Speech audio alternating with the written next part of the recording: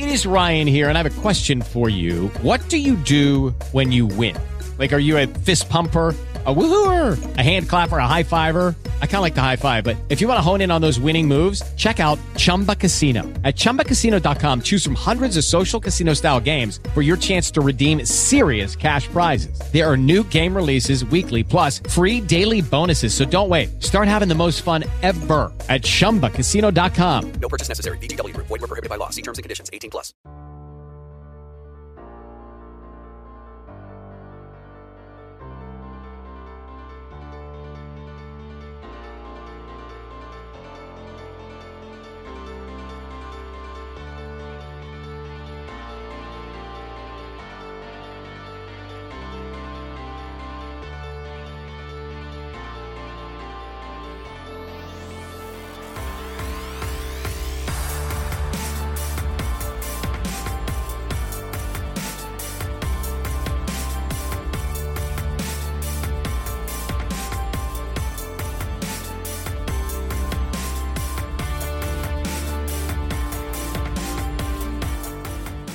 Hello, everybody, and welcome back to Truth and Justice.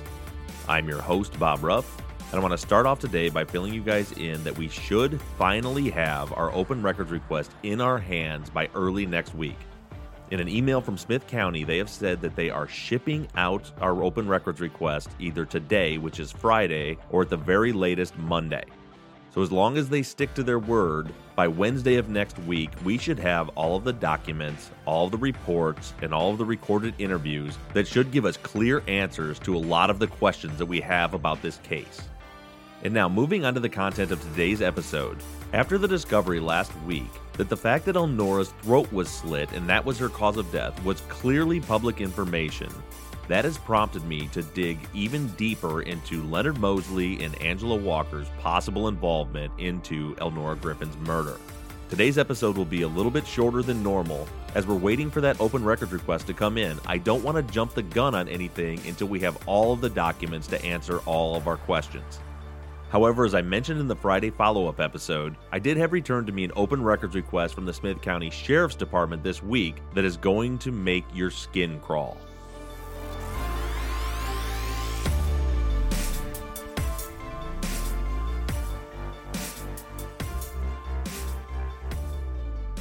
The first thing that I want to mention this week is that I've had a lot of questions about tracking down Bob Norman, Ed's old boss, and I've been trying to do that for the last couple of weeks, even reaching out to some locals. And I wanted to let you all know that what I finally figured out, that Bob Norman passed away in 2001 at the age of 65 years old. So unfortunately, we won't be able to rely on Bob's own word to let us know what exactly the story was with those knives. All we're going to have is the documentation to go off of, which means that all we know is that when the knife was found, the police report said that it was found on the side of the road, and when Dale Huckel prepared his supplemental report months later, he changed the story to say that it was found on the farm. So now let's move on to Leonard Mosley and Angela Walker. The first item up for discussion today was Leonard Mosley's presence on the crime scene the night Elnora's body was found. According to Leonard's testimony at trial, on the night Elnora's body was found, that Friday night, he arrived home from work at about 12:30, got into bed with Angela Walker, went to sleep, and then a little while after he went to sleep, his brother Michael stopped by the house. He says that Michael woke him up and told him that he was on his way home from church in Tyler and had driven past Elnora's house and stopped by to see what all the commotion was. He then went to Leonard's house and woke him up, and at that point Leonard left and went to the crime scene. Angela Walker's testimony at trial confirmed the same story, that Leonard was home, he was sleeping, Michael stopped by, and Leonard left and went to the crime scene. What I want to do is break down first the behavior of Leonard Mosley getting up out of bed with his girlfriend/baby's mother and leaving to go to his girlfriend's house. To begin with, this seems a little bit odd to me. Through my conversations with Angela, she was no fan of Elnora. Angela referred to Elnora to me as Leonard's side chick. So first of all, it just seems a little odd to me that Angela would allow Leonard to get up and leave and go to Elnora's trailer. Now, that's not evidence of anything. It's just something that just struck me as odd. Or that Leonard, who was trying to maintain these two relationships behind each of the women's backs, would take the risk of getting up and going to Elnora's trailer. But that's just an aside, my own conjecture on that. It could be a perfectly normal thing in their relationship. But another thing that I want to point out when we're speaking of behavior is the fact that it is not uncommon at all for an offender to insert themselves into an investigation, and namely show up on the scene when the crime scene is being investigated. So we're either dealing with a concerned friend who wants to see what's happening, or the actual actor of the crime who wants to visit the scene to see how the investigation is going. But moving beyond that, looking at the actual validity and credibility of this story, we have a few issues here. The fact that Leonard Mosley was on the crime scene that night is undisputed. Leonard says he was there, Angela says that he went there, Kubia Jackson told me that he was there, and Johnny Pryor told me that he was there that night. The fact that he was on the crime scene is not in question, but the fact that his brother was on the crime scene is absolutely in question. First of all, we have the story that Leonard's brother Michael noticed all the police cars on the crime scene when he was driving home from church. Remember, this is after midnight on a Friday night. Now, I've done as much research as I could to look into different churches and see if there was any revivals or anything going on. But even with that, it just strikes me as odd that he would be driving all the way back from Tyler on a Friday night after midnight coming home from church. I also find it convenient that the person that notified Leonard was his brother. But moving beyond that, I have asked personally Kubia Jackson and Johnny Pryor if Leonard's brother Michael was on the crime scene that night. Both of them told me that they never saw Michael on the crime scene. Johnny went as far as to say no, he was not there. Now, is it possible that he showed up and maybe talked to a police officer and Kubia and Johnny never saw him? We have to leave that open that is a possibility, but I find it highly unlikely. I don't believe that the police officers would have released any information about what was happening to just a stranger passing by the scene, and the only two people that were left on the crime scene after 11 o'clock at night were Kubia and Johnny. Remember, at about 11 o'clock, Ed and his mom Margie left and went to the police station for Ed's interview. And it seems quite implausible to me that a guy, Michael, driving by the scene who knows Elnora and Johnny well enough to stop by concerned when he sees lights there, that if he stopped by and was told by someone, say the police, that Elnora had been killed, that he wouldn't then walk right next door and talk to Johnny and see if she was okay or if she needed anything, but rather get in his car and leave right away and drive to his brother's house and tell him. The story just doesn't add up to me. With the Lucky Land Slots, you can get lucky just about anywhere. This is your captain speaking. We've got clear runway and the weather's fine, but we're just going to circle up here a while and get lucky. No, nothing like that. It's just these cash prizes add up quick. So I suggest you sit back, keep your tray table upright, and start getting lucky. Play for free at LuckyLandSlots.com. Are you feeling lucky? No purchase necessary. Void where prohibited by law. 18+ terms and conditions apply. See website for details. Hey guys, it is Ryan. I'm not sure if you know this about me, but I'm a bit of a fun fanatic when I can. I like to work, but I like fun too. It's a thing. And now the truth is out there. I can tell you about my favorite place to have fun. Chumba Casino. They have hundreds of social casino style games to choose from with new games released each week. You can play for free anytime, anywhere. And each day brings a new chance to collect daily bonuses. So join me in the fun. Sign up now at ChumbaCasino.com. No purchase necessary. VGW Group. Void where prohibited by law. See terms and conditions. 18+. So the question is, first of all, why does it matter if this story about Michael stopping by to tell Leonard that Elnora had been killed even matter? And the answer relates back to the point I made a few moments ago. Like I said, it's not uncommon for an offender or an actor to return to the crime scene during the investigation, and there's a number of reasons for that, behaviorally speaking. Number one, people who've committed crimes tend to insert themselves into the investigation, hoping to derail the investigation and move it in a direction away from themselves. They want to be there while the police are asking questions so they can give any pre-planned excuses or alibis and explain things away. They also want to gather information and they want to know what the police are investigating. They want to know what information they need to come up with, maybe as far as alibis and things of that nature. And thirdly, especially someone who has not committed a crime like this before will be very nervous and they'll be thinking about things like, what would the police expect the killer to do?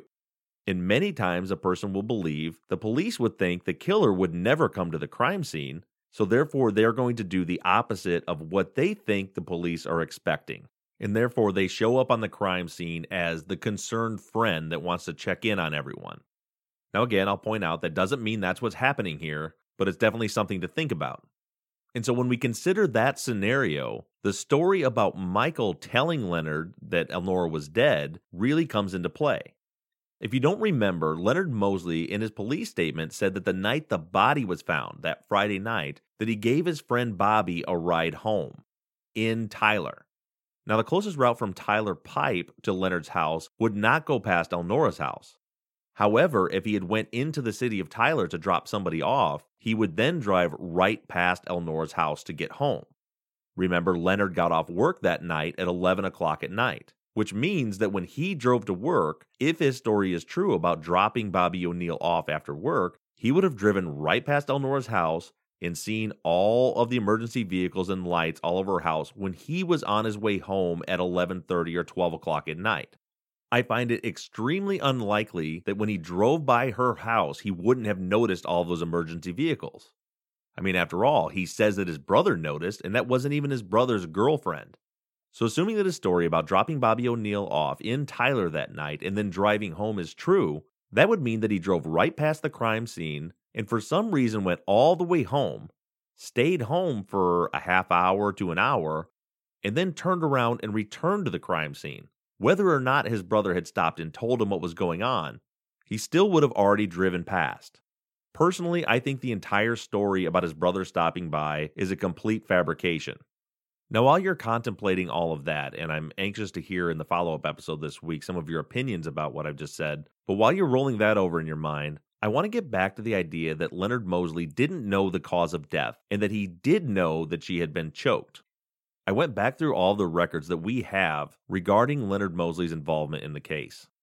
We've already determined that it is completely implausible that Leonard didn't know her throat was slit.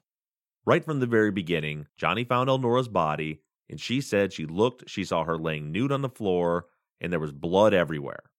Leonard was on the crime scene that night and spoke with Johnny, so that part was clear. A few listeners have emailed in and pointed out that the feces on Ed's shoe was made a big deal of at trial because there was feces on the scene, which was because she was choked. So possibly that's how Leonard knew she was choked. But here's the issue with that. So we know Leonard talked to Johnny the night the body was found. Johnny told him there was blood everywhere. We know that the night the body was found, that Ed was interviewed by Dale Huckel, who straight up told him that Elnora's throat had been slashed, and nothing was mentioned about her being choked. And Leonard Mosley was questioned by the police the very next day.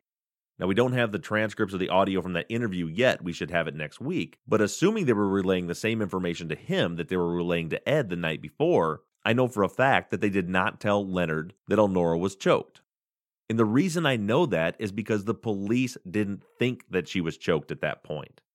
If you read the transcripts of Ed's interview, you'll see that the police theory of the case that night, all the way up until after they received the autopsy results, was that the reason that there was feces all over the scene was because they believed that Elnora was anally raped.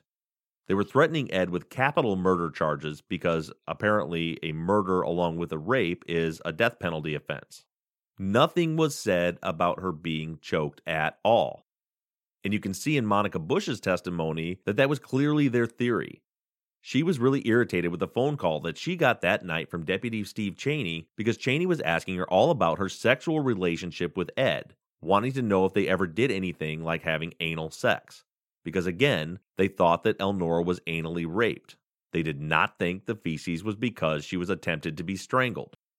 And to further drive the point home, I want to relay to you guys a story from this July. A few months ago, when I was in Tyler, I went and visited Johnny Pryor. We sat in her living room and we talked for about an hour, and then she offered to take me over to the trailer, to the actual crime scene. Her brother Leon lives in the trailer now. We went over there, she knocked on the door, and asked Leon if it would be okay if I came in and looked at the inside of the trailer. He agreed, we chatted for a few minutes, and then Johnny started asking me about the details of the murder. I was surprised to find out that she really had no idea what had happened. So we actually walked through the crime scene. We started back in the bedroom, and I told her it looks like the struggle started here. And Johnny was shocked. She had no idea. She said that she just always thought that Elnora's throat was slit in the living room. Now, mind you, Johnny was closer to this case than anyone else. The victim was her cousin, friend, renter, and neighbor. She owned the property where the crime occurred. She arguably knew more about the case than anyone else that we've talked to, and she didn't know that the struggle began in the bedroom. I told her that the forensics looked like Elnora was initially choked in the bedroom, but that she escaped the killer's grasp there. And again, Johnny was shocked. She told me that she had no idea that happened, she didn't know Elnora was choked, and I told her that they knew that because of the petechia in her eyes and the fact that there was feces all over the place. She was also surprised about the feces. She told me that she had seen in the newspaper something about, as she put it, doo-doo on Ed's shoes, but she never understood why that mattered or how it related to the case. We then walked through the bedroom to the front door, and I explained to her that it looks like Elnora might have tried to get out the door, pulled the curtain down. There was another struggle there where the lamp was knocked off of the end table, and then we walked through to where Elnora's body was found, and I explained to her that it looks like right here, from behind, her throat was slit. And then she relayed, yes, that's where I found her. She was laying right there, and she physically showed me on the floor where Elnora's body was laying. She described to me in detail, seeing the blood all over the place. So given that Johnny was so close to this case and so connected to the investigation, and the fact that the only place that Leonard Mosley had to get information from was from the news and from Johnny herself, my question is, if Johnny didn't know Elnora was choked, then how the hell did Leonard know?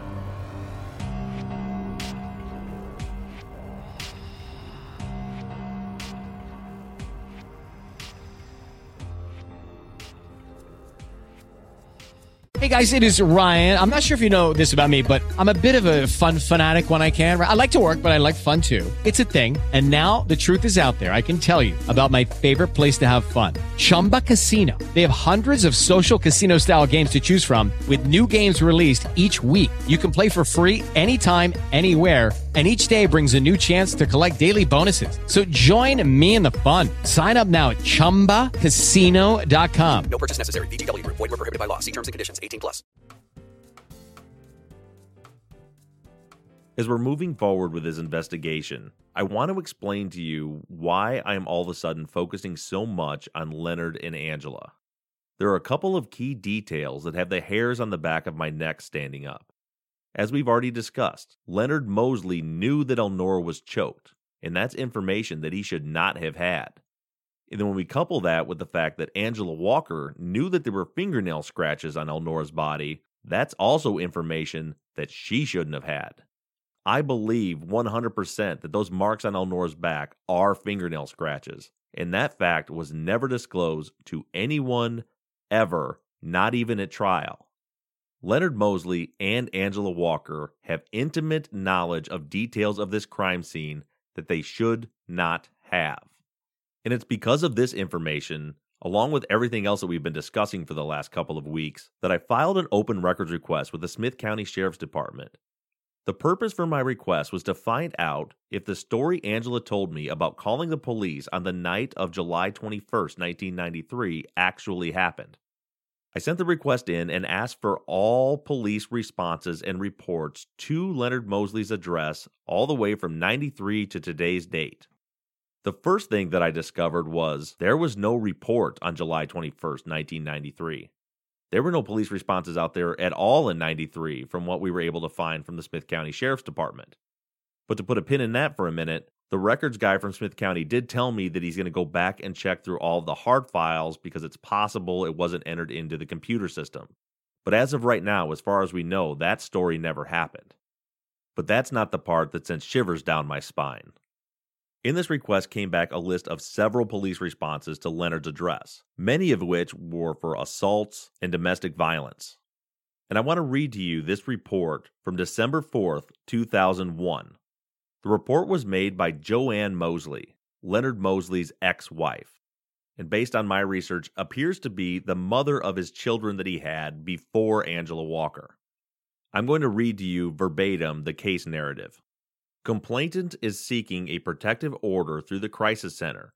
Complainant does not know if wants to file charges at this time. On this date, I met with Miss Mosley at the sheriff's office. Miss Mosley advised me that on this date at approximately 3:30 a.m., she was at her ex-husband's, Leonard Mosley's, residence when he, Mr. Mosley, tried to have sex with her, but she refused. Miss Mosley advised me that he then got up out of bed and went to a drawer and pulled out his .45 auto pistol and told her that since she would not have sex with him, she would not have sex with anyone, and that he was going to kill her. Miss Mosley stated that she went up to him and grabbed his hand and begged him not to do this, and pleaded with him to put the gun down. Miss Mosley stated that she tried everything, even telling him that she would stay and even have sex with him, trying to get him to put down the gun and get his mind off of killing her. Miss Mosley stated that he then handed her the gun and told her that he was going to hit her and keep hitting her until she had shot him. Miss Mosley stated that she told him she wouldn't do that and started to try to have sex with him to get his mind off of the gun, and that she asked him to take the clip out of the gun, which he did, and she put the gun back in the drawer, and she then had sex with him. Miss Mosley stated that he then calmed down and she was able to leave. Miss Mosley stated that she was afraid of him and that she wanted to get a protective order, and that she did have a safe place to go and was even going to move away from Smith County. Miss Mosley stated that she did not know if she wanted to file charges at this time because she was so afraid that he would kill her. I explained to her about contacting the East Texas Crisis Center to file for a protective order and for a safe place to stay if she did not have one. I also explained to her that she had 5 working days to make up her mind if she wished the charges to be filed. Aside from the chilling details of this incident, the even more sickening part is that charges never were filed. Leonard Mosley was never questioned or arrested. The end of the report states that after the 5 days were up, a deputy tried to reach out to Joanne. She didn't answer the phone, so they closed the case. This was unbelievable to me. So I reached out to a police officer friend of mine and asked him how this should have been handled. He told me that the crimes that were alleged here were felonies, and felonies are crimes against the state. You do not need a person to, quote, press charges in order to arrest somebody for a felony. We're dealing with sexual assault, imprisonment, assault with a deadly weapon. There's a list of several felonies that were alleged here. When I asked my officer friend how this should have been handled, he said that charges should have immediately been filed with the prosecutor, and the prosecutor would make the determination of what to do next. And he said in a situation like this, where we have such extreme violence and a gun, in the fact that the victim is afraid for their lives, he believes that his prosecutor would have immediately issued an arrest warrant and went and brought Mr. Mosley in for questioning at least. The fact that this awful assault was dropped and no charges were ever filed is devastating. And who was the detective that investigated the case? The detective that gave a 5-day time limit to a woman who was afraid for her life? That detective was none other than Dale Huckel.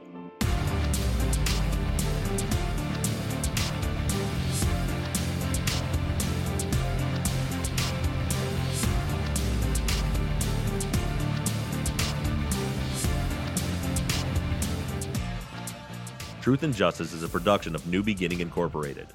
Our executive producer is Michael Bussing. Thank you to Tate Krupa for designing and creating our logo. Today's opening music was To the Top by Score Squad. All other music was created by Shane Yoder. Thank you to our transcription team, Desiree Dunn, Sarah Mueller, and Sarah Hoyt for transcribing all of the episodes and sending them off to Ed and Kenny every week.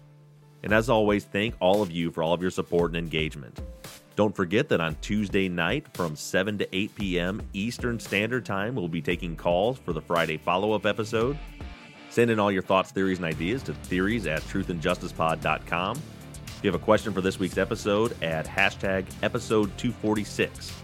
You can do the same thing on Facebook and on Twitter @TruthJusticePod. However you do it, stay engaged, stay in touch. But as for now, I'm signing off. I'm Bob Ruff, and this has been Truth and Justice.